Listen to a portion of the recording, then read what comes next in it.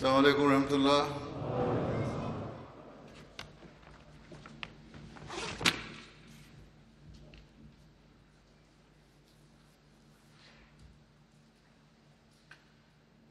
أشهد أن لا إله إلا الله وحده لا شريك له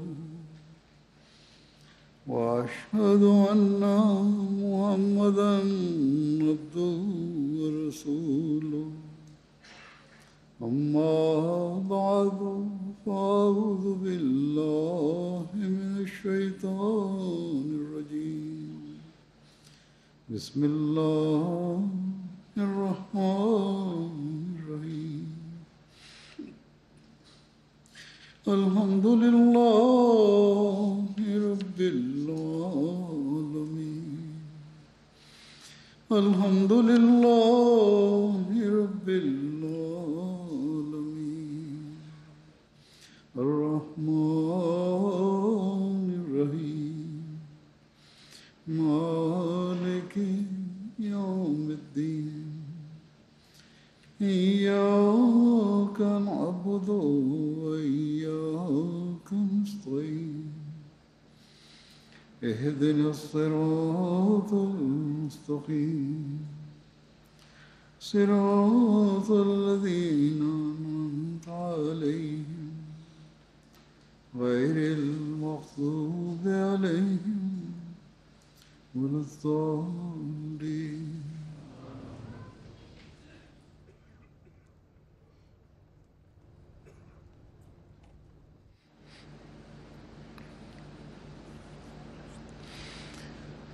حضرت اقدس مسیح موعود علیہ السلام نے جلسے کے انعقاد کا ایک بہت بڑا مقصد یہ بتایا ہے اور اس بات پر بہت زور دیا ہے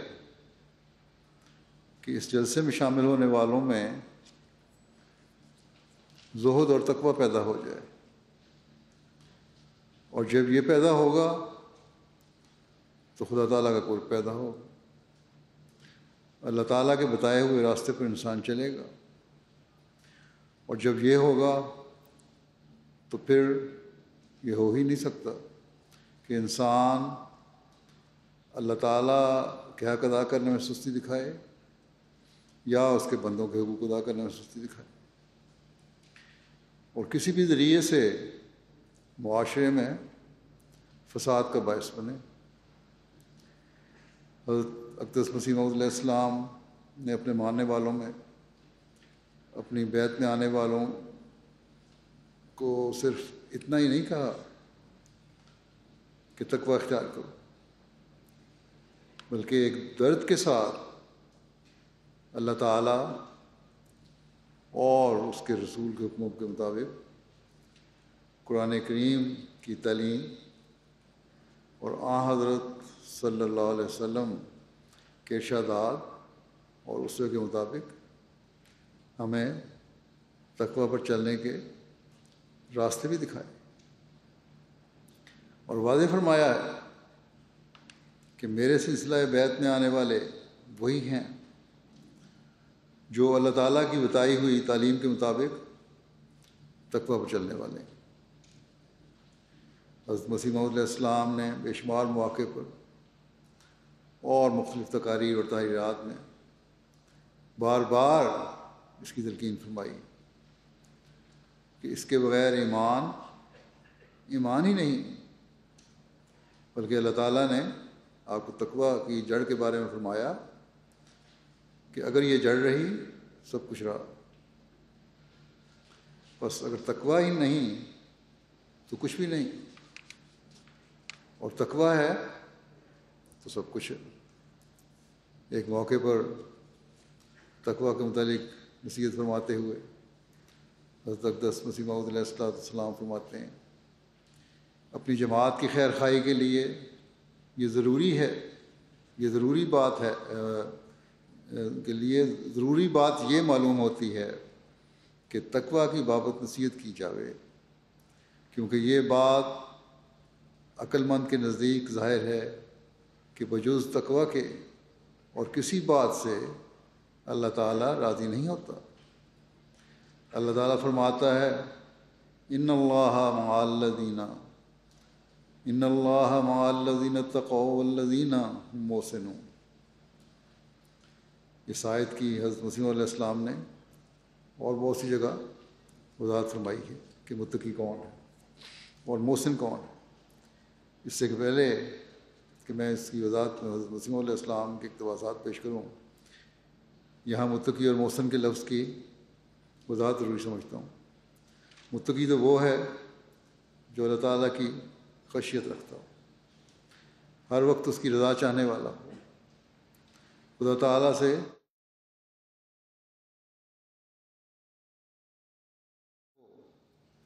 کہ اللہ تعالیٰ اس کی ڈھال بن جائے، اس کا محافظ ہو جائے۔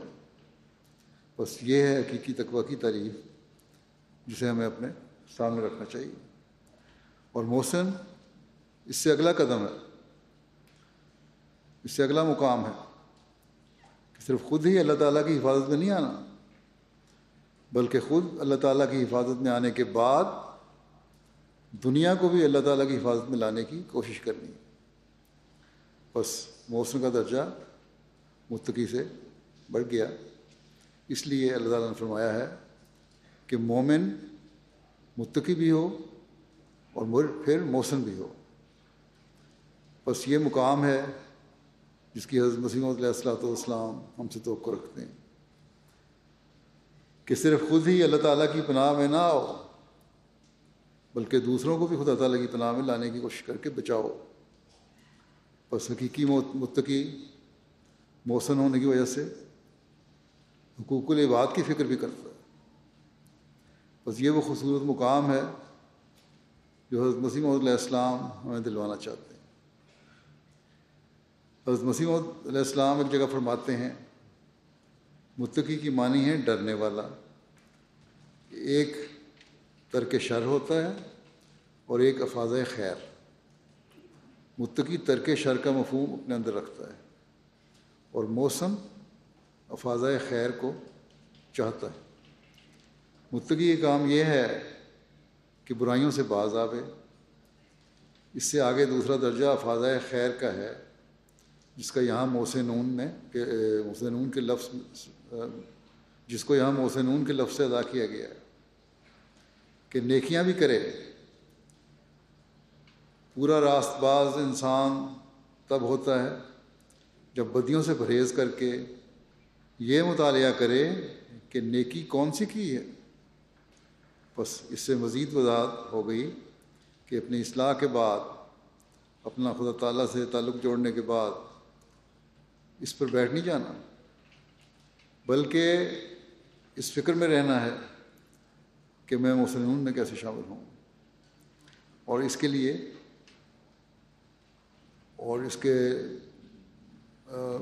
لیے حقوق العباد کی فکر کرنا ضروری ہے۔ پھر آپ نے ایک جگہ اس بارے میں مزید فرمایا کہ بے شک اللہ تعالیٰ ان لوگوں کے ساتھ ہوتا ہے جو تقویٰ اختیار کرتے ہیں اور جو تقویٰ سے بھی بڑھ کر کام کرتے ہیں، یعنی محسنین ہوتے ہیں۔ یہی حقیقی نیکی کی علامت ہے اور یہی کامل ایمان کی علامت ہے۔ پھر آپ فرماتے ہیں تقویٰ کے معنی ہیں بدی کی باریک راہوں سے پرہیز کرنا۔ مگر یاد رکھو نیکی اتنی نہیں کہ ایک شخص کہے کہ میں نیک ہوں اس لیے کہ میں نے کسی کا مال نہیں لیا، نقب زنی نہیں کی، چوری نہیں کرتا، بد نظری اور زنا نہیں کرتا۔ ایسی نیکی عارف کے نزدیک ہنسی کے قابل ہے، کیونکہ اگر وہ ان بدیوں کا ارتکاب کرے اور چوری یا ڈاکہ زنی کرے تو وہ سزا پائے گا۔ بس یہ کوئی نیکی نہیں کہ جو عارف کی نگاہ میں قابل قدر ہو، بلکہ اصلی اور حقیقی نیکی یہ ہے کہ نوع انسان کی خدمت کرے اور اللہ تعالیٰ کی راہ میں کامل صدق اور وفاداری دکھلائے اور اس کی راہ میں جان تک دے دینے کو تیار ہو۔ اس لیے یہاں فرمایا ہے ان اللہ مع الذین اتقوا والذین هم محسنون، یعنی اللہ تعالیٰ ان کے ساتھ ہے جو بدی سے پرہیز کرتے ہیں اور ساتھ ہی نیکیاں بھی کرتے ہیں۔ یہ خوب یاد رکھو کہ نرا بدی سے پرہیز کرنا کوئی خوبی کی بات نہیں ہے جب تک اس کے ساتھ نیکیاں نہ کرے۔ بہت سے لوگ ایسے موجود ہوں گے جنہوں نے کبھی زنا نہیں کیا، خون نہیں کیا، چوری نہیں کی، ڈاکہ نہیں مارا، اور باوجود اس کے اللہ تعالیٰ کی راہ میں کوئی صدق و وفا کا نمونہ انہوں نے نہیں دکھایا، یا نوع انسان کی کوئی خدمت نہیں کی، اور اس طرح پر کوئی نیکی نہیں کی۔ بس جاہل ہوگا وہ شخص جو ان باتوں کو پیش کر کے اسے نیکوکاروں میں داخل کرے، کیونکہ یہ تو بد چلنیاں ہیں۔ صرف اتنے خیال سے اولیاء اللہ میں داخل نہیں ہو جاتا انسان۔ بد چلنی کرنے والے، چوری یا خیانت کرنے والے، رشوت لینے والے کے لیے عادت اللہ میں ہے کہ اسے یہیں سزا دی جاتی ہے، وہ نہیں مرتا جب تک سزا نہیں پا لیتا۔ یاد رکھو کہ صرف اتنی بات کا نام نیکی نہیں ہے۔ تقوی ادنا مرتبہ ہے۔ اس کی مثال تو ایسی ہے جیسے کسی برتن کو اچھی طرح سے صاف کیا جائے تاکہ اس میں اعلیٰ درجہ کا لطیف کھانا ڈالا جائے۔ اب اگر کسی برتن کو خوب صاف کر کے رکھ دیا جائے لیکن اس میں کھانا نہ ڈالا جائے تو کیا اس سے پیٹ بھر سکتا ہے؟ ہرگز نہیں۔ کیا وہ خالی برتن طعام سے سیر کر دے گا؟ ہرگز نہیں۔ اسی طرح تقویٰ کو سمجھو۔ تقویٰ کیا ہے؟ نفس امارہ کے برتن کو صاف کرنا ہے۔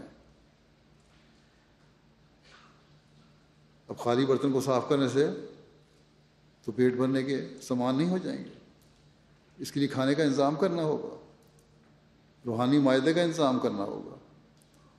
اس کی وضاحت کرتے ہوئے فرماتے ہیں کہ نفس کو 3 قسم پر منقسم کیا ہے۔ نفس امارہ، یعنی پہلے جب انہوں نے تقویٰ سے اپنی پلیٹ کو نفس امارہ سے صاف کیا۔ نفس امارہ کیا ہے؟ فرمایا کہ 3 قسم پر منقسم ہے، 3 قسم پہ: نفس امارہ، نفس لوامہ اور نفس مطمئنہ۔ پھر وضاحت فرماتے ہیں کہ نفس امارہ کی حالت وہ ہے جب انسان شیطان اور نفس کا بندہ ہوتا ہے اور نفسانی خواہشوں کا اسیر ہو جاتا ہے۔ جو حکم نفس کرتا ہے اس کی تعمیل کے واسطے اس طرح تیار ہوتا ہے جیسے غلام دست بستہ اپنے مالک کے حکم کی تعمیل کے لیے مستعد ہوتا ہے۔ اس وقت وہ نفس کا غلام ہو کر جو وہ کہے یہ کرتا ہے۔ کوئی برا کام، کوئی بدی ہو جو نفس کہے یہ غلاموں کی طرح کر دیتا ہے۔ یہ نفس امارہ کی حالت ہے۔ یہ انتہائی بری حالت ہے۔ آپ نے فرمایا تقویٰ کی ابتدائی حالت یہ ہے کہ اس سے اپنے آپ کو مکمل پاک کرو۔ تقویٰ کی ابتدائی حالت یہ ہے کہ نفس امارہ سے اپنے آپ کو پاک کرو۔ تم کھانے کے لیے بھی اپنے برتنوں کو صاف کر کے اس میں کھانا ڈالتے ہو، بس اپنے دل کے برتنوں کو بھی اپنے ایمان کی مضبوطی کے لیے صاف کرو۔ اگر صاف نہیں کرو گے تو جو کھانا بھی اس میں ڈالو گے وہ گندے برتن میں ڈالے ہوئے کھانے کی طرح گندا ہو جائے گا، چاہے جیسا بھی عمدہ کھانا ڈالو۔ بس اس حالت پر ہر ایک کو غور کرنا چاہیے کہ کس حد تک ہم نے اس برتن کو صاف کیا ہے۔ جب صاف کر لیا تو دل سے اور نیک نیتی سے شیطان کے خلاف جہاد شروع کر دی اور اللہ تعالیٰ کا تقویٰ اختیار کرنے کے لیے بھرپور جد و جہد شروع کر دی، تو پھر نفس لوامہ کی حالت شروع ہو جاتی ہے۔ آپ نے فرمایا اس کے بعد نفس لوامہ ہے۔ یہ ایسی حالت ہے کہ گناہ تو اس سے بھی سرزد ہوتے رہتے ہیں مگر وہ نفس کو ملامت بھی کرتا رہتا ہے اور اس کوشش میں لگا رہتا ہے کہ اسے گناہ سے نجات مل جائے۔ جو لوگ نفس لوامہ کے ماتحت یا اس حالت میں ہوتے ہیں وہ ایک جنگ کی حالت میں ہوتے ہیں، یعنی شیطان اور نفس سے جنگ کرتے رہتے ہیں. کبھی ایسا ہوتا ہے کہ نفس غالب آ کر لغزش ہو جاتی ہے، اور کبھی خود نفس پر غالب آ جاتے ہیں اور اسے دبا لیتے ہیں. یہ لوگ نفس امارہ سے ترقی کر جاتے ہیں. فرمایا ایسے لوگ حالت جنگ میں ہیں جس میں کبھی نفس غالب اور کبھی وہ. ابھی کامل فتح نہیں ہوئی، بس فتح پانے کے لیے مسلسل کوشش کی ضرورت ہے، مسلسل استغفار کی ضرورت ہے، اللہ تعالیٰ سے مدد کی ضرورت ہے. ہر وقت اس بات کو سامنے رکھنے کی ضرورت ہے کہ ہم نے تقویٰ کے اعلیٰ معیار حاصل کر کے محسنون کے گروہ میں شامل ہونا ہے. اور جب اس طرح اللہ تعالیٰ سے مدد مانگتے ہوئے انسان مسلسل کوشش کرتا ہے تو پھر نفس مطمئنہ کی حالت میں بھی اللہ تعالیٰ اپنے فضل سے اسے داخل کر دیتا ہے، جس کے بارے میں حضرت مسیح علیہ السلام فرماتے ہیں تیسری حالت جو نفس مطمئنہ کی حالت ہے، یہ وہ حالت ہے جب ساری لڑائیوں کا خاتمہ ہو جاتا ہے اور کامل فتح ہو جاتی ہے. اس لیے اس کا نام نفس مطمئنہ رکھا ہے، یعنی اطمینان یافتہ. اس کی وضاحت اس طرح فرمائی کہ انسان کے ہر ایک قوا پر اس کا قابو ہو جاتا ہے اور طبی طور پر اس سے نیکی کے کام سرزد ہوتے ہیں. فرمایا جب یہ حالت ہو اس وقت وہ اللہ تعالیٰ کے وجود پر سچا ایمان لاتا ہے اور وہ یقین کرتا ہے کہ واقعی خدا ہے. نفس مطمئنہ کی انتہائی حد خدا تعالیٰ پر ایمان ہوتا ہے، کیونکہ کامل اطمینان اور تسلی اس وقت ملتی ہے جب اللہ تعالیٰ پر کامل ایمان ہو. فرمایا یقیناً سمجھو کہ ہر ایک پاک بازی اور نیکی کی اصل جڑ خدا تعالیٰ پر ایمان لانا ہے. جس قدر انسان کا ایمان باللہ کمزور ہوتا ہے اسی قدر اعمال صالحہ میں کمزوری اور سستی پائی جاتی ہے. لیکن جب ایمان قوی ہو اور اللہ تعالیٰ کو اس کی تمام صفات کاملہ کے ساتھ یقین کر لیا جائے، اسی قدر عجیب رنگ کی تبدیلی انسان کے اعمال میں پیدا ہو جاتی ہے. خدا تعالیٰ پر ایمان رکھنے والا گناہ پر قادر نہیں ہو سکتا. اگر اللہ تعالیٰ پر کامل یقین ہے تو ہو نہیں سکتا ہے گناہ کرے، نہ چھوٹا نہ بڑا، کیونکہ یہ ایمان اس کی نفسانی قوتوں اور گناہ کے اعضاء کو کاٹ دیتا ہے. آپ فرماتے ہیں جب خدا تعالیٰ پر سچا ایمان ہو اور جس کا نتیجہ یہ ہوتا ہے کہ کامل اطمینان اسے دیا جاتا ہے، یہی وہ مقام ہے. کامل اطمینان اسے دیا جاتا ہے، یہی وہ مقام ہے جو انسان کا اصل مقصود ہونا چاہیے. اور ہماری جماعت کو فرماتے ہیں، جماعت کو نصیحت کرتے ہیں، اور ہماری جماعت کو اس کی ضرورت ہے. ہماری جماعت کو اس کی ضرورت ہے اور اطمینان کامل حاصل کرنے کے لیے ایمان کامل کی ضرورت ہے. بس غور کی بھی ضرورت ہے. بس ہماری جماعت کا پہلا فرض یہ ہے، فرمایا ہماری جماعت کا پہلا فرض یہ ہے کہ وہ اللہ تعالیٰ پر سچا ایمان حاصل کرے. بس ہم سب کو اس پر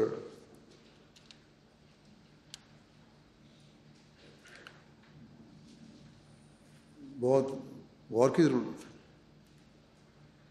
اس بارے میں جماعت کو نصیحت کرتے ہوئے آپ مزید فرماتے ہیں اللہ تعالیٰ ان کی حمایت اور نصرت میں ہوتا ہے جو تقوی اختیار کریں. تقوی کہتے ہیں بدی سے پرہیز کرنے کو، اور محسنون وہ ہوتے ہیں جو اتنا ہی نہیں کہ بدی سے پرہیز کریں بلکہ نیکی بھی کریں. اور پھر یہ فرمایا للذین احسنوا الحسنی، یعنی ان نیکیوں کو بھی سنوار کر کرتے ہیں. فرمایا کہ مجھے یہ وحی بار بار ہوئی ہے ان اللہ مع الذین اتقوا والذین هم محسنون، اور اتنی مرتبہ ہوئی ہے کہ میں گن نہیں سکتا، خدا جانے 2000 مرتبہ ہوئی ہو. اس سے غرض یہی ہے کہ تا جماعت کو معلوم ہو جاوے کہ صرف اس بات پر ہی فریفتہ نہ ہونا چاہیے کہ ہم اس جماعت میں شامل ہو گئے ہیں، یا صرف خوش خیالی ایمان سے راضی ہو جاؤ. اللہ تعالیٰ کی معیت اور نصرت اس وقت ملے گی جب سچی تقوی ہو اور پھر نیکی ساتھ ہو. پھر آپ فرماتے ہیں ان اللہ مع الذین اتقوا والذین هم محسنون، خدا تعالیٰ بھی انسان کے اعمال کا روز نامچہ بناتا ہے، پس انسان کو بھی اپنے حالات کا ایک روز نامچہ تیار کرنا چاہیے اور اس میں غور کرنا چاہیے کہ نیکی میں کہاں تک آگے قدم رکھا ہے۔ انسان کا آج اور کل برابر نہیں ہونا چاہیے۔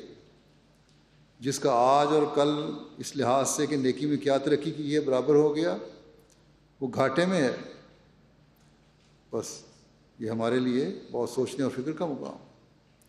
ہمیں اپنی حالت کی طرف بہت زیادہ فکر کی ضرورت ہے۔ بس مسیح علیہ السلام کی بیعت میں آ کر ہمیں تقویٰ اور نیکیوں میں بڑھنے کی طرف بہت توجہ دینے کی ضرورت ہے، اور جب یہ ہوگا تب ہی ہم حق کے بیعت ادا کرنے والے ہیں۔ ایک موقع پر حضرت مسیح علیہ السلام جماعت کو نصیحت کرتے ہوئے فرماتے ہیں، میں دیکھتا ہوں کہ جماعت میں باہم نزاعیں بھی ہو جاتی ہیں، اور معمولی نزاع سے، معمولی جھگڑوں سے، رنجشوں سے پھر ایک دوسرے کی عزت پر حملہ کرنے لگتے ہیں اور اپنے بھائی سے لڑتا ہے۔ یہ بہت ہی نامناسب حرکت ہے، یہ نہیں ہونا چاہیے۔ بلکہ ایک اگر اپنی غلطی کا اعتراف کر لے تو کیا حرج ہے؟ بعض آدمی ذرا ذرا سی بات پر دوسرے کی ذلت کا اقرار کیے بغیر پیچھا نہیں چھوڑتے۔ ان باتوں سے پرہیز کرنا لازم ہے۔ خدا تعالیٰ کا نام ستار ہے، پھر یہ کیوں اپنے بھائی پر رحم نہیں کرتا اور عفو اور پردہ پوشی سے کام نہیں لیتا؟ چاہیے کہ اپنے بھائی کی پردہ پوشی کرے اور اس کی عزت و آبرو پر حملہ نہ کرے۔ ایک چھوٹی سی کتاب میں دیکھا ہے، مثال دیتے ہوئے فرماتے ہیں آپ کہ ایک بادشاہ قرآن لکھا کرتا تھا۔ کہانی ہے، ایک ملا نے کہا کہ یہ آیت غلط لکھی ہے۔ اس کے پاس آیا کوئی مولوی، نے کہا یہ آیت غلط لکھی ہے۔ اتنی ضرورت تھی اس زمانے میں یا اس کہانی میں جرأت ظاہر کی گئی؟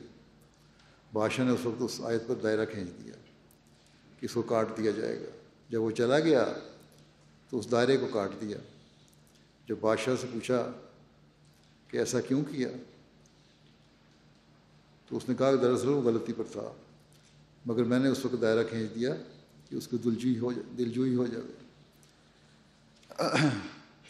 یا اس قسم کا مولوی تھا جو بہت زوردار ہوگا، جس طرح آج کل کے پاکستان کے مولوی ہیں جو حکومت سے جو چاہتے ہیں کروا لیتے ہیں، اور یہ کوئی دلجوئی کرنے کے لیے، ان کی دلجوئی کرنے کے لیے حق کی تائید نہیں کرتی ہے ہماری حکومت، اس بعض لوگ ہمارے لیڈر، بلکہ خوف سے، ملا کے خوف سے کر رہے ہوتے ہیں۔ بہرحال بادشاہ نے اس دائرے کو کھینچ دیا کہ اس کی دلجوئی ہو جاوے، اس کو کاٹ دیا۔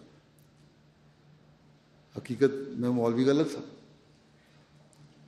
آپ فرماتے ہیں یہ بڑی رعونت کی جڑ اور بیماری ہے کہ دوسرے کی خطا پکڑ کر اشتہار دے دیا جاوے۔ ایسے امور سے نفس خراب ہو جاتا ہے، اس سے پرہیز کرنا چاہیے۔ غرض یہ سب امور تقویٰ میں داخل ہیں، اور اندرونی بیرونی امور میں تقویٰ سے کام لینے والا فرشتوں میں داخل کیا جاتا ہے، کیونکہ اس میں کوئی سرکشی باقی نہیں رہ جاتی۔ تقویٰ حاصل کرو، کیونکہ تقویٰ کے بعد ہی خدا تعالیٰ کی برکتیں آتی ہیں۔ متقی دنیا کی بلاؤں سے بچایا جاتا ہے، خدا ان کا پردہ پوش ہو جاتا ہے۔ جب تک یہ طریق اختیار نہ کیا جاوے کچھ فائدہ نہیں۔ ایسے لوگ میری بیعت سے کوئی فائدہ نہیں اٹھا سکتے۔ فائدہ ہو بھی تو کس طرح، جب کہ ایک ظلم تو اندر ہی رہا۔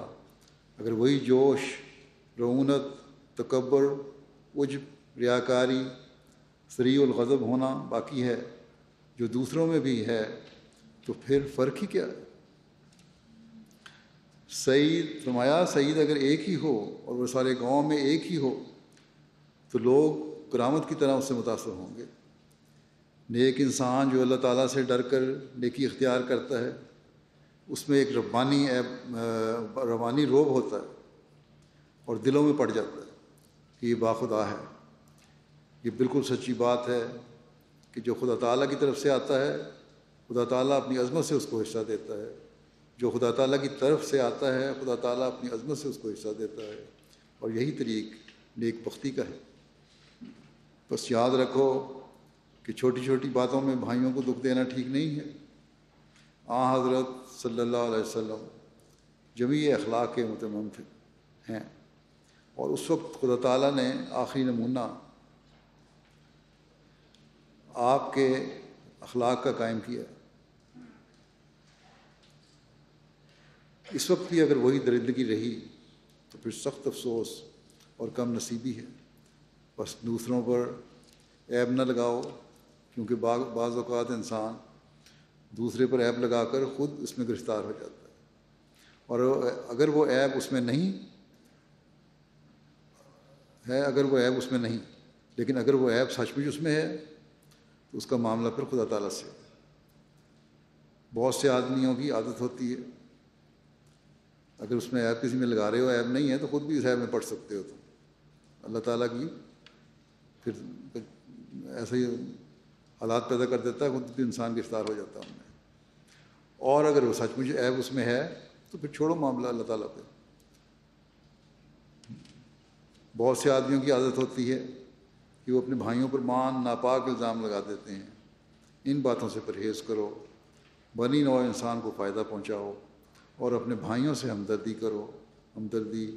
ہمسایوں سے نیک سلوک کرو اور اپنے بھائیوں سے نیک معاشرت، اور سب سے پہلے شرک سے بچو کہ یہ تقویٰ کی ابتدائی اینٹ ہے. بس یہ وہ سنہری اصول ہے جو بیت کا حق ادا کرنے کے ساتھ معاشرے کے امن و سکون کی بھی ضمانت ہے.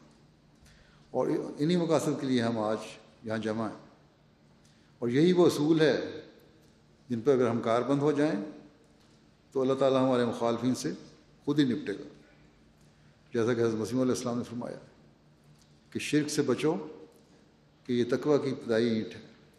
اور شرک سے بچنے کے لیے ضروری ہے کہ انسان کے دل میں اللہ تعالیٰ کا خوف ہو. بس یہ انتہائی اہم نقطہ ہے کہ ہم نے اپنے اندر اللہ تعالیٰ کا خوف پیدا کرنا ہے تاکہ تقویٰ کی بنیاد ہمارے اندر پیدا ہو. اور اللہ تعالیٰ کا خوف کس طرح پتہ چلے کہ پیدا ہو گیا، اس بارے میں حضرت مسیح علیہ السلام فرماتے ہیں اللہ کا خوف اسی میں ہے کہ انسان دیکھے کہ اس کا قول و فعل کہاں تک ایک دوسرے سے مطابقت رکھتا ہے. جو وہ کہہ رہا ہے اور جو وہ کر رہا ہے ان میں آپس میں مطابقت ہے. پھر جب دیکھے کہ اس کا قول و فعل برابر نہیں تو سمجھ لے کہ وہ مورد غضب الہی ہوگا. استغفار کا مقام ہے. جو دل ناپاک ہے، خواہ کہ قول کتنا ہی پاک ہو، وہ دل خدا کی نگاہ میں قیمت نہیں پاتا، بلکہ خدا کا غضب مشتعل ہوگا. بس میری جماعت سمجھ لے، فرمایا میری جماعت سمجھ لے کہ وہ میرے پاس آئے ہیں اسی لیے کہ تخم ریزی کی جاوے جس سے وہ پھلدار درخت ہو جاوے. بس ہر ایک اپنے اندر غور کرے کہ اس کا اندرونہ کیسا ہے اور اس کی باطنی حالت کیسی ہے. اگر ہماری جماعت بھی خدا نخواستہ ایسی ہے کہ اس کی زبان پر کچھ ہے اور دل میں کچھ ہے تو پھر خاتمہ بالخیر نہ ہوگا. اللہ تعالیٰ جب دیکھتا ہے کہ ایک جماعت جو دل سے خالی ہے اور زبانی دعوے کرتی ہے وہ غنی ہے، وہ پرواہ نہیں کرتا.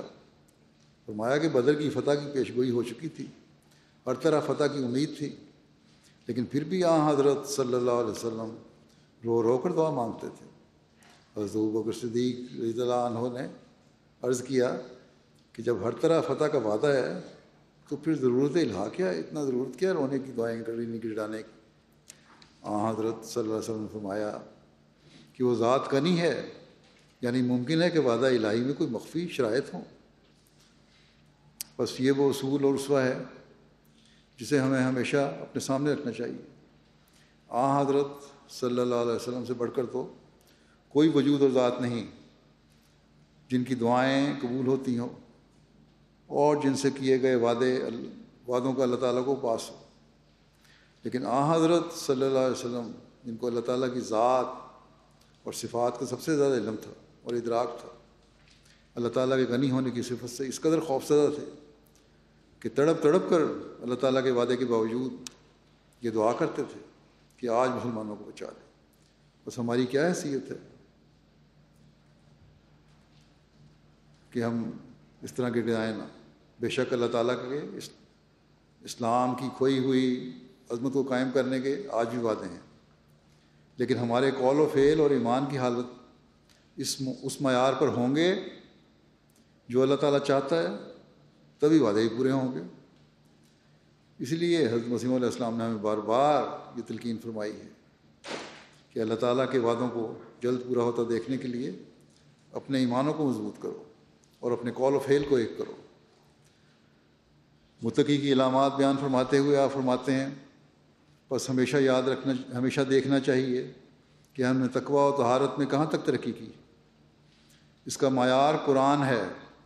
اللہ تعالیٰ نے متقی کے نشانوں میں ایک یہ بھی نشان رکھا ہے کہ اللہ تعالیٰ متقی کو مکروہات دنیا سے آزاد کر کے اس کے کاموں کا خود متکفل ہو جاتا ہے، جیسا کہ فرمایا وَمَن يَتَّقِ اللَّهَ يَجْعَل لَّهُ مَخْرَجًا وَيَرْزُقْهُ مِنْ حَيْثُ لَا يَحْتَسِبُ مِنْ حَيْثُ لَا يَحْتَسِبُ۔ جو شخص خدا تعالیٰ سے ڈرتا ہے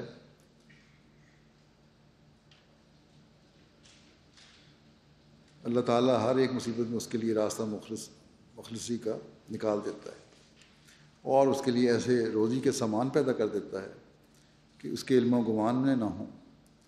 یعنی یہ بھی ایک علامت متقی کی ہے کہ اللہ تعالیٰ متقی کو ناپکار ضرورتوں کو محتاج نہیں کرتا۔ مثلا ایک دکاندار یہ خیال کرتا ہے کہ دروغ گوئی کے سوا اس کا کام نہیں چل سکتا، جھوٹ بولے بغیر اس کا کام نہیں چل سکتا، اس لیے وہ دروغ گوئی سے باز نہیں آتا اور جھوٹ بولنے کے لیے مجبوری ظاہر کرتا ہے۔ لیکن یہ امر ہرگز سچ نہیں۔ خدا تعالیٰ متقی کا خود محافظ ہو جاتا ہے اور اسے ایسے موقع سے بچا لیتا ہے جو خلاف حق پر مجبور کرنے والے ہیں۔ یاد رکھو، جب اللہ تعالیٰ کو کسی نے چھوڑا تو خدا نے اسے چھوڑ دیا، جب رحمان نے چھوڑ دیا تو ضرور شیطان اپنا رشتہ جوڑے گا۔ بس بڑے خوف کا مقام ہے، اور یہ نقطہ ہمیشہ ہر ایک کے سامنے ہونا چاہیے کہ اللہ تعالیٰ جس کو چھوڑتا ہے شیطان ضرور اس پر قابو پا لیتا ہے۔ آپ فرماتے ہیں یہ نہ سمجھو کہ اللہ تعالیٰ کمزور ہے، وہ بڑی طاقتوں والا ہے۔ جب اس پر کسی امر میں بھروسہ کرو گے وہ ضرور تمہاری مدد کرے گا۔ وَمَن يَتَوَکَّلْ عَلَى اللَّهِ فَهُوَ حَسْبُهُ۔ لیکن جو لوگ ان آیات کے پہلے مخاطب تھے وہ اہل دین تھے، ان کی ساری فکریں محض دینی امور کے لیے تھیں اور ان کے دنیاوی امور حوالہ بخدا تھے۔ اس لیے اللہ تعالیٰ نے ان کو تسلی دی کہ میں تمہارے ساتھ ہوں۔ غرض برکات تقویٰ میں سے ایک یہ ہے کہ اللہ تعالیٰ متقی کو ان مصائب سے مخلصی بخشتا ہے جو دینی امور کے حارج ہوں۔ بس ہم جب دین کو دنیا پر مقدم کرنے کا عہد کرتے ہیں تو یہ سوچ بھی ساتھ رکھنی چاہیے کہ اللہ تعالیٰ میری دنیاوی ضروریات پوری فرمائے گا اگر میں دین کو دنیا پر مقدم رکھوں۔ لیکن یہاں پھر وہی بات ضروری ہے کہ اللہ تعالیٰ پر کامل توکل ہو اور تقویٰ ہو۔ پھر آپ فرماتے ہیں اللہ تعالیٰ متقی کو پیار کرتا ہے۔ خدا تعالیٰ کی عظمت کو یاد کر کے سب ترساں رہو اور یاد رکھو کہ سب اللہ کے بندے ہیں۔ خوف رہے تمہارے دل میں، کسی پر ظلم نہ کرو، نہ تیزی کرو، کسی کو حقارت سے نہ Be cruel, you should not harm anyone. Don't harm one another. Don't underlook anyone. Don't underestimate anyone. طبیعت کا میلان ہو تو پھر اپنے دل کو ٹٹولو کہ یہ حرارت کس چشمے سے نکلی ہے۔ یہ بہت نازک مقام ہے، یہ مقام بہت نازک ہے، یعنی جلدی غصہ میں آنے والا ہے طبیعت ہے، تو پھر اپنا جائزہ لو کہ یہ تو گرم طبیعت تمہارے تکبر اور انا کی وجہ سے تو نہیں، یہ کچھ ظاہر ہو رہا ہے تمہارے سے، کیونکہ بات بات پر انا اور تکبر کی وجہ سے انسان کو غصہ آتا ہے اور اللہ تعالیٰ کو یہ پسند نہیں۔ پھر اس بات کی نصیحت فرماتے ہوئے کہ خدا تعالیٰ کے عطا کیے ہوئے قوا اور طاقتوں کا جائز استعمال ہی متقی کی نشانی ہے، اور ان کے جائز استعمال سے ہی مومن ان طاقتوں کی نشو و نما کرتا ہے اور اللہ تعالیٰ کے فضلوں کو حاصل کرنے والا ہوتا ہے۔ آپ فرماتے ہیں اللہ تعالیٰ نے جس قدر قوا عطا فرمائے ہیں وہ ضائع کرنے کے لیے نہیں دیے گئے، ان کی تعدیل اور جائز استعمال کرنا ہی ان کی نشو و نما ہے۔ اسی لیے اسلام نے قواعد رجولیت یا آنکھ کے نکالنے کی تعلیم نہیں دی، بلکہ ان کا جائز استعمال اور تزکیہ نفس کرایا، جیسے فرمایا قد افلح المومنون، اور ایسے ہی متقی کی زندگی کا نقشہ کھینچ کر آخر میں بطور نتیجہ یہ کہا وَأُولَٰئِکَ هُمُ الْمُفْلِحُونَ، یعنی وہ لوگ جو تقویٰ پر قدم مارتے ہیں، ایمان بالغیب لاتے ہیں، نماز ڈگمگاتی ہے پھر اسے کھڑا کرتے ہیں، خدا کے دیے ہوئے سے دیتے ہیں، نمازوں کی حفاظت کرنے والے ہیں، صدقات دینے والے ہیں، باوجود خطرات نفس بلا سوچے گزشتہ اور موجودہ کتاب اللہ پر ایمان لاتے ہیں، اور آخرکار وہ یقین تک پہنچ جاتے ہیں۔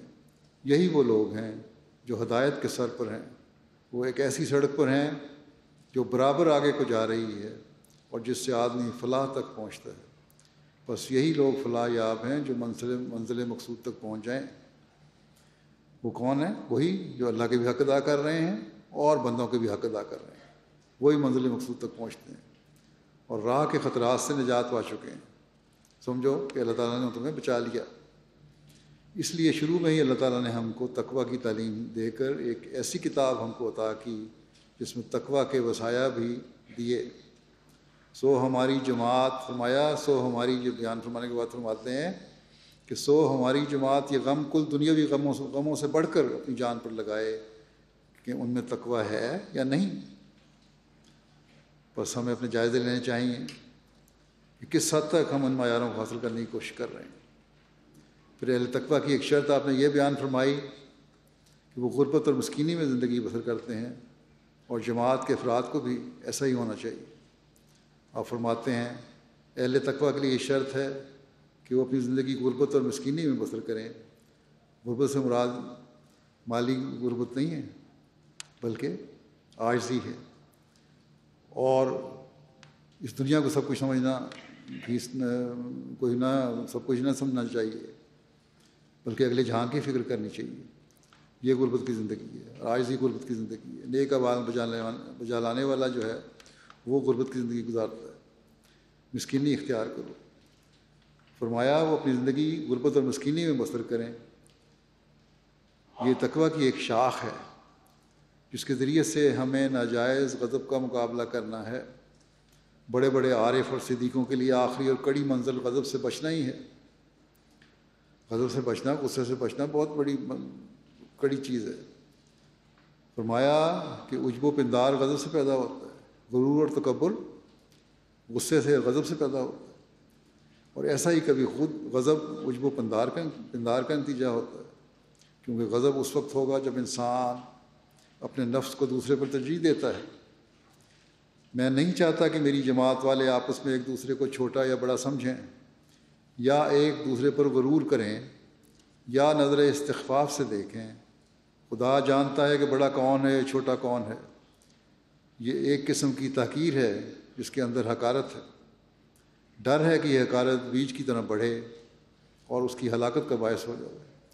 بعض آدمی بڑوں کو مل کر بڑے ادب سے پیش آتے ہیں، لیکن بڑا وہ ہے جو مسکین کی بات کو مسکینی سے سنے، اس کی دلجوئی کرے، اس کی بات کی عزت کرے، کوئی چڑ کی بات منہ پر نہ لاوے کہ جس سے دکھ پہنچے۔ خدا تعالیٰ فرماتا ہے وَلَا تَنَابَزُوا بِالْأَلْقَابِ بِئْسَ الِاسْمُ الْفُسُوقُ بَعْدَ الْإِیمَانِ۔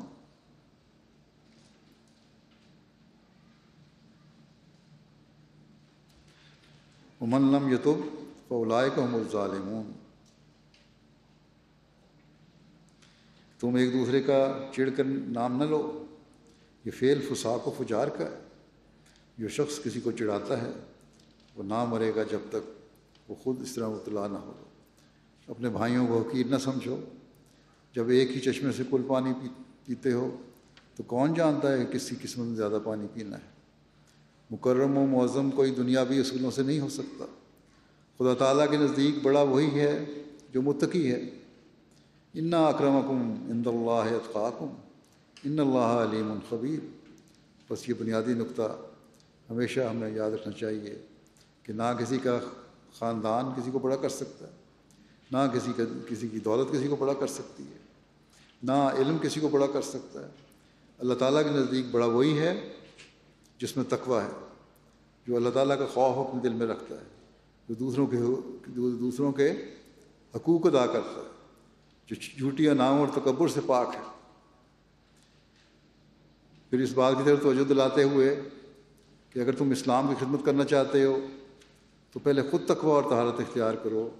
آپ فرماتے ہیں جس طرح دشمن کے مقابلے پر سرحد پر گھوڑا ہونا ضروری ہے تاکہ دشمن حد سے نہ نکلنے پائے، یعنی فوج وہاں متعین کرنا ضروری ہے، اسی طرح تم بھی تیار رہو۔ ایسا نہ ہو کہ دشمن سرحد سے گزر کر اسلام کو صدمہ پہنچائے۔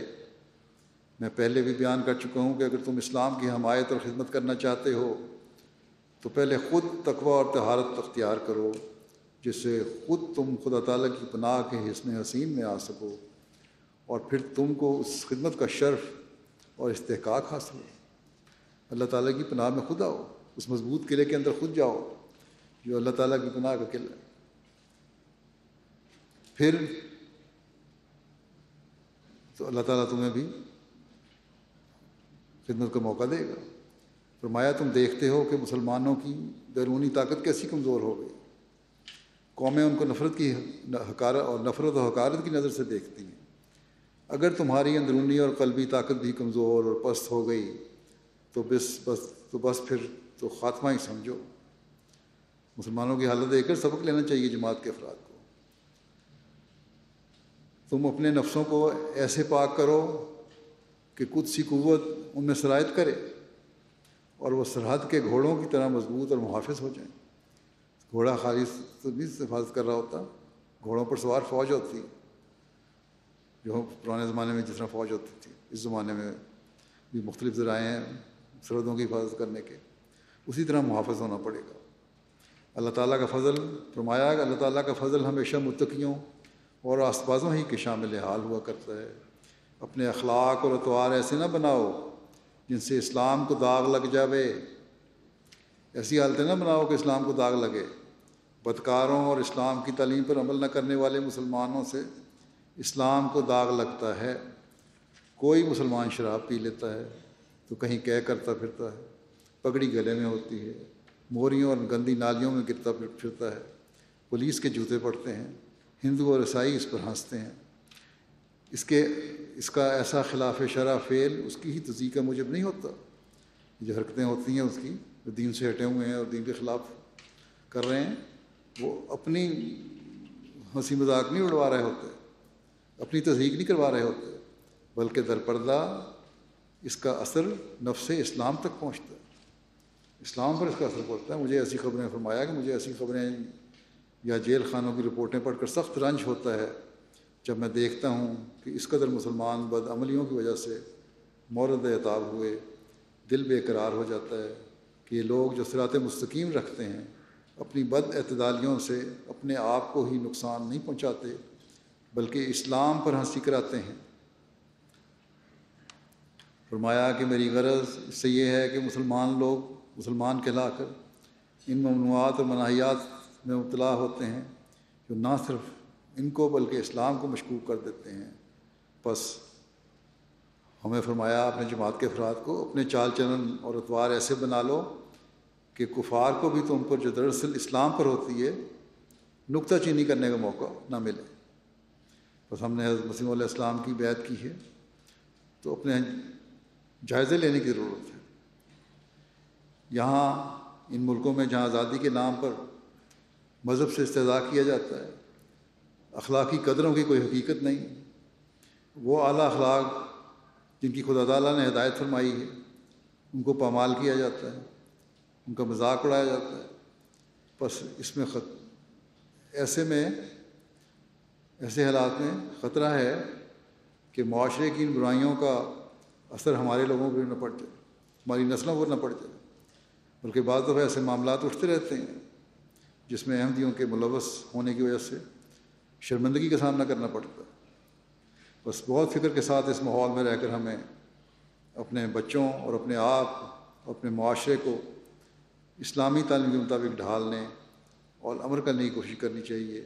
یہاں آ کر صرف نعرے لگانے سے ہم اپنا مقصد پورا نہیں کر سکتے، بلکہ اپنی عملی حالتوں کو بدلنا ہوگا. پھر اس بات کو بڑے درد سے بیان فرماتے ہوئے کہ ہماری جماعت کے لوگ میرے مرید ہو کر مجھے بدنام نہ کریں. آپ فرماتے ہیں جو شخص اپنے ہمسائے کو اپنے اخلاق میں تبدیلی دکھاتا ہے کہ پہلے کیا تھا اور اب کیا ہے، گویا وہ ایک کرامت دکھاتا ہے. وہ خاموش تبلیغ اسی طرح ہو رہی ہے. اگر ایک پاک تبدیلی پیدا ہو گئی ہے اور دوسرے اس کو دیکھ رہے ہیں، اس کا اثر ہمسائے پر بہت اعلیٰ درجے کا پڑتا ہے. ہماری جماعت پر اعتراض کرتے ہیں، یعنی لوگ اعتراض کرتے ہیں، مخالفین یہ اعتراض کرتے ہیں کہ ہم نہیں جانتے کہ کیا ترقی ہوگی جماعت میں، اور تہمت لگاتے ہیں کہ افتراء اور غیظ و غضب میں مبتلا ہیں یہ لوگ. جیسے ہم افتراء کرتے ہیں لوگوں پر، غیظ و غضب میں غصہ آتا ہے، حقوق ادا نہیں کر رہے، پیسے احمدی بھی کر رہے ہیں. کیا ترقی ہوئی ہے؟ فرمایا کہ کیا یہ ان کے لیے باعث ندامت نہیں ہے کہ انسان عمدہ سمجھ کر اس سلسلے میں آیا تھا، جیسا کہ ایک رشید فرزند اپنے باپ کی نیک نامی ظاہر کرتا ہے.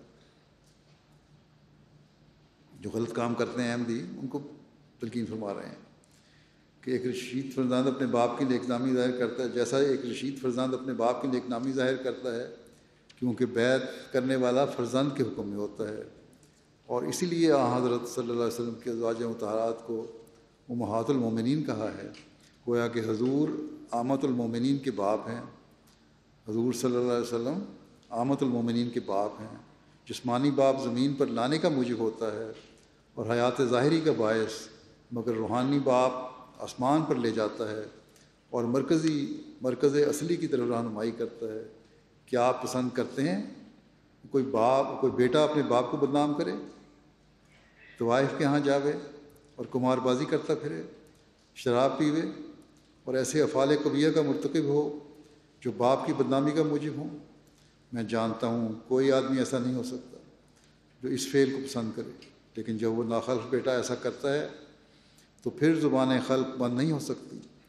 لوگ اس کے باپ کی طرف نسبت کر کے کہیں گے یہ فلاں کا شخص کا بیٹا، اور فلاں کہیں گے کہ یہ فلاں شخص کا بیٹا فلاں بد کام کرتا ہے. بس وہ ناخلف بیٹا خود ہی باپ کی بدنامی کا موجب ہوتا ہے. اسی طرح پر جب کوئی شخص ایک سلسلے میں شامل ہوتا ہے اور اس سلسلے کی عظمت اور عزت کا خیال نہیں رکھتا اور اس کے خلاف کرتا ہے تو وہ عند اللہ ماخوذ ہوتا ہے، کیونکہ وہ صرف اپنے آپ ہی کو ہلاکت میں نہیں ڈالتا بلکہ دوسرے کے لیے ایک برا نمونہ ہو کر ان کو سعادت اور ہدایت کی راہ سے محروم رکھتا ہے. یعنی ایسے لوگوں کے عمل پھر تبلیغ کے راستے میں روک بن جاتے ہیں. کسی کو کس طرح ہدایت دینا ہو، لوگ کہیں گے ہمارے جیسا ہی ہے، تو فائدہ کیا ہمارے میں اور تمہارے میں؟ کیوں دنیا کی مخالفت بھی لی جائے اور کچھ حاصل بھی نہ ہو، کوئی تبدیلی بھی نہ ہو؟ تو جماعت کے مجموعی تبلیغی کام میں بھی روک پیدا کرنے والے ہو جاتے ہیں ایسے لوگ. بس جہاں تک فرمایا کہ جہاں تک آپ لوگوں کی طاقت ہے خدا تعالیٰ سے مدد مانگو اور اپنی پوری طاقت اور ہمت سے اپنی کمزوریوں کو دور کرنے کی کوشش کرو. جہاں عاجز آ جاؤ وہاں صدق اور یقین سے ہاتھ اٹھاؤ، کیونکہ خشوع اور خضوع سے اٹھائے ہوئے ہاتھ جو صدق اور یقین کی تحریک سے اٹھتے ہیں خالی واپس نہیں ہوتے. اللہ تعالیٰ صدق سے کی ہوئی دعاؤں کو قبول کرتا ہے. ہم تجربے سے کہتے ہیں کہ ہماری ہزارہ دعائیں قبول ہوئی ہیں اور ہو رہی ہیں. بس دعائیں کرو اپنی اصلاح کے لیے، اپنے بچوں کی اصلاح کے لیے. ہمیں بہت زیادہ دعائیں کرنی چاہیے اور اس پر بہت زور دینا چاہیے. پھر آپ نے فرمایا یہ ایک یقینی بات ہے کہ اگر کوئی شخص اپنے اندر اپنے ابنائے جنس یعنی دوسرے انسانوں کے لیے ہمدردی کا جوش نہیں پاتا، وہ بخیل ہے. اگر میں ایک رات سے دیکھوں جس میں بھلائی اور خیر ہے تو میرا فرض ہے کہ میں پکار کر لوگوں کو بتلاؤں. اس عمل کی پرواہ نہیں ہونی چاہیے کہ کوئی اس پر عمل کرتا ہے یا نہیں. بس یہ پکار کر کہنا اور تبلیغ کرنا اس وقت فائدہ دیتا ہے جب اپنے اندر بھی ہمارے اندر ایک انقلابی تبدیلی پیدا ہو. اور یہی ہمارا فرض ہے کہ اپنے عمل اور دعاؤں کے سے دوسروں کو صحیح راستے پر لانے کی بھرپور کوشش کریں. پھر ہماری دنیا و آخرت سنوارنے کے لیے آپ انتہائی درد کے ساتھ کا اظہار کرتے ہوئے فرماتے ہیں کہ میں یہ بات کھول کر بیان کرتا ہوں کہ میرے مناسب حال یہ بات نہیں کہ جو کچھ میں آپ لوگوں کو کہتا ہوں میں ثواب کی نیت سے کہتا ہوں، نہیں، میں اپنے نفس میں انتہا درجے کا جوش اور درد پاتا ہوں۔ گو وہ وجوہ نامعلوم ہے، مجھے پتہ نہیں کیوں جوش ہے میرے اندر، لیکن جوش ہے، ایک درد ہے کہ کیوں یہ جوش ہے، مگر اس میں ذرا بھی شک نہیں کہ جوش ایسا ہے کہ میں رک نہیں سکتا۔ اس لیے آپ لوگ ان باتوں کو ایسے آدمی کی وصایا سمجھ کر کہ پھر شاید ملنا نصیب نہ ہو، ان پر ایسے کاربند ہوں کہ ایک نمونہ ہو، اور ان آدمیوں کو جو ہم سے دور ہیں اپنے فعل اور قول سے سمجھا دو۔ اگر یہ بات نہیں ہے اور عمل کی ضرورت نہیں ہے تو پھر مجھے بتلاؤ کہ یہاں آنے سے کیا مطلب ہے۔ اگر عمل ہی نہیں کرنا تو پھر آنے کی ضرورت کیا ہے؟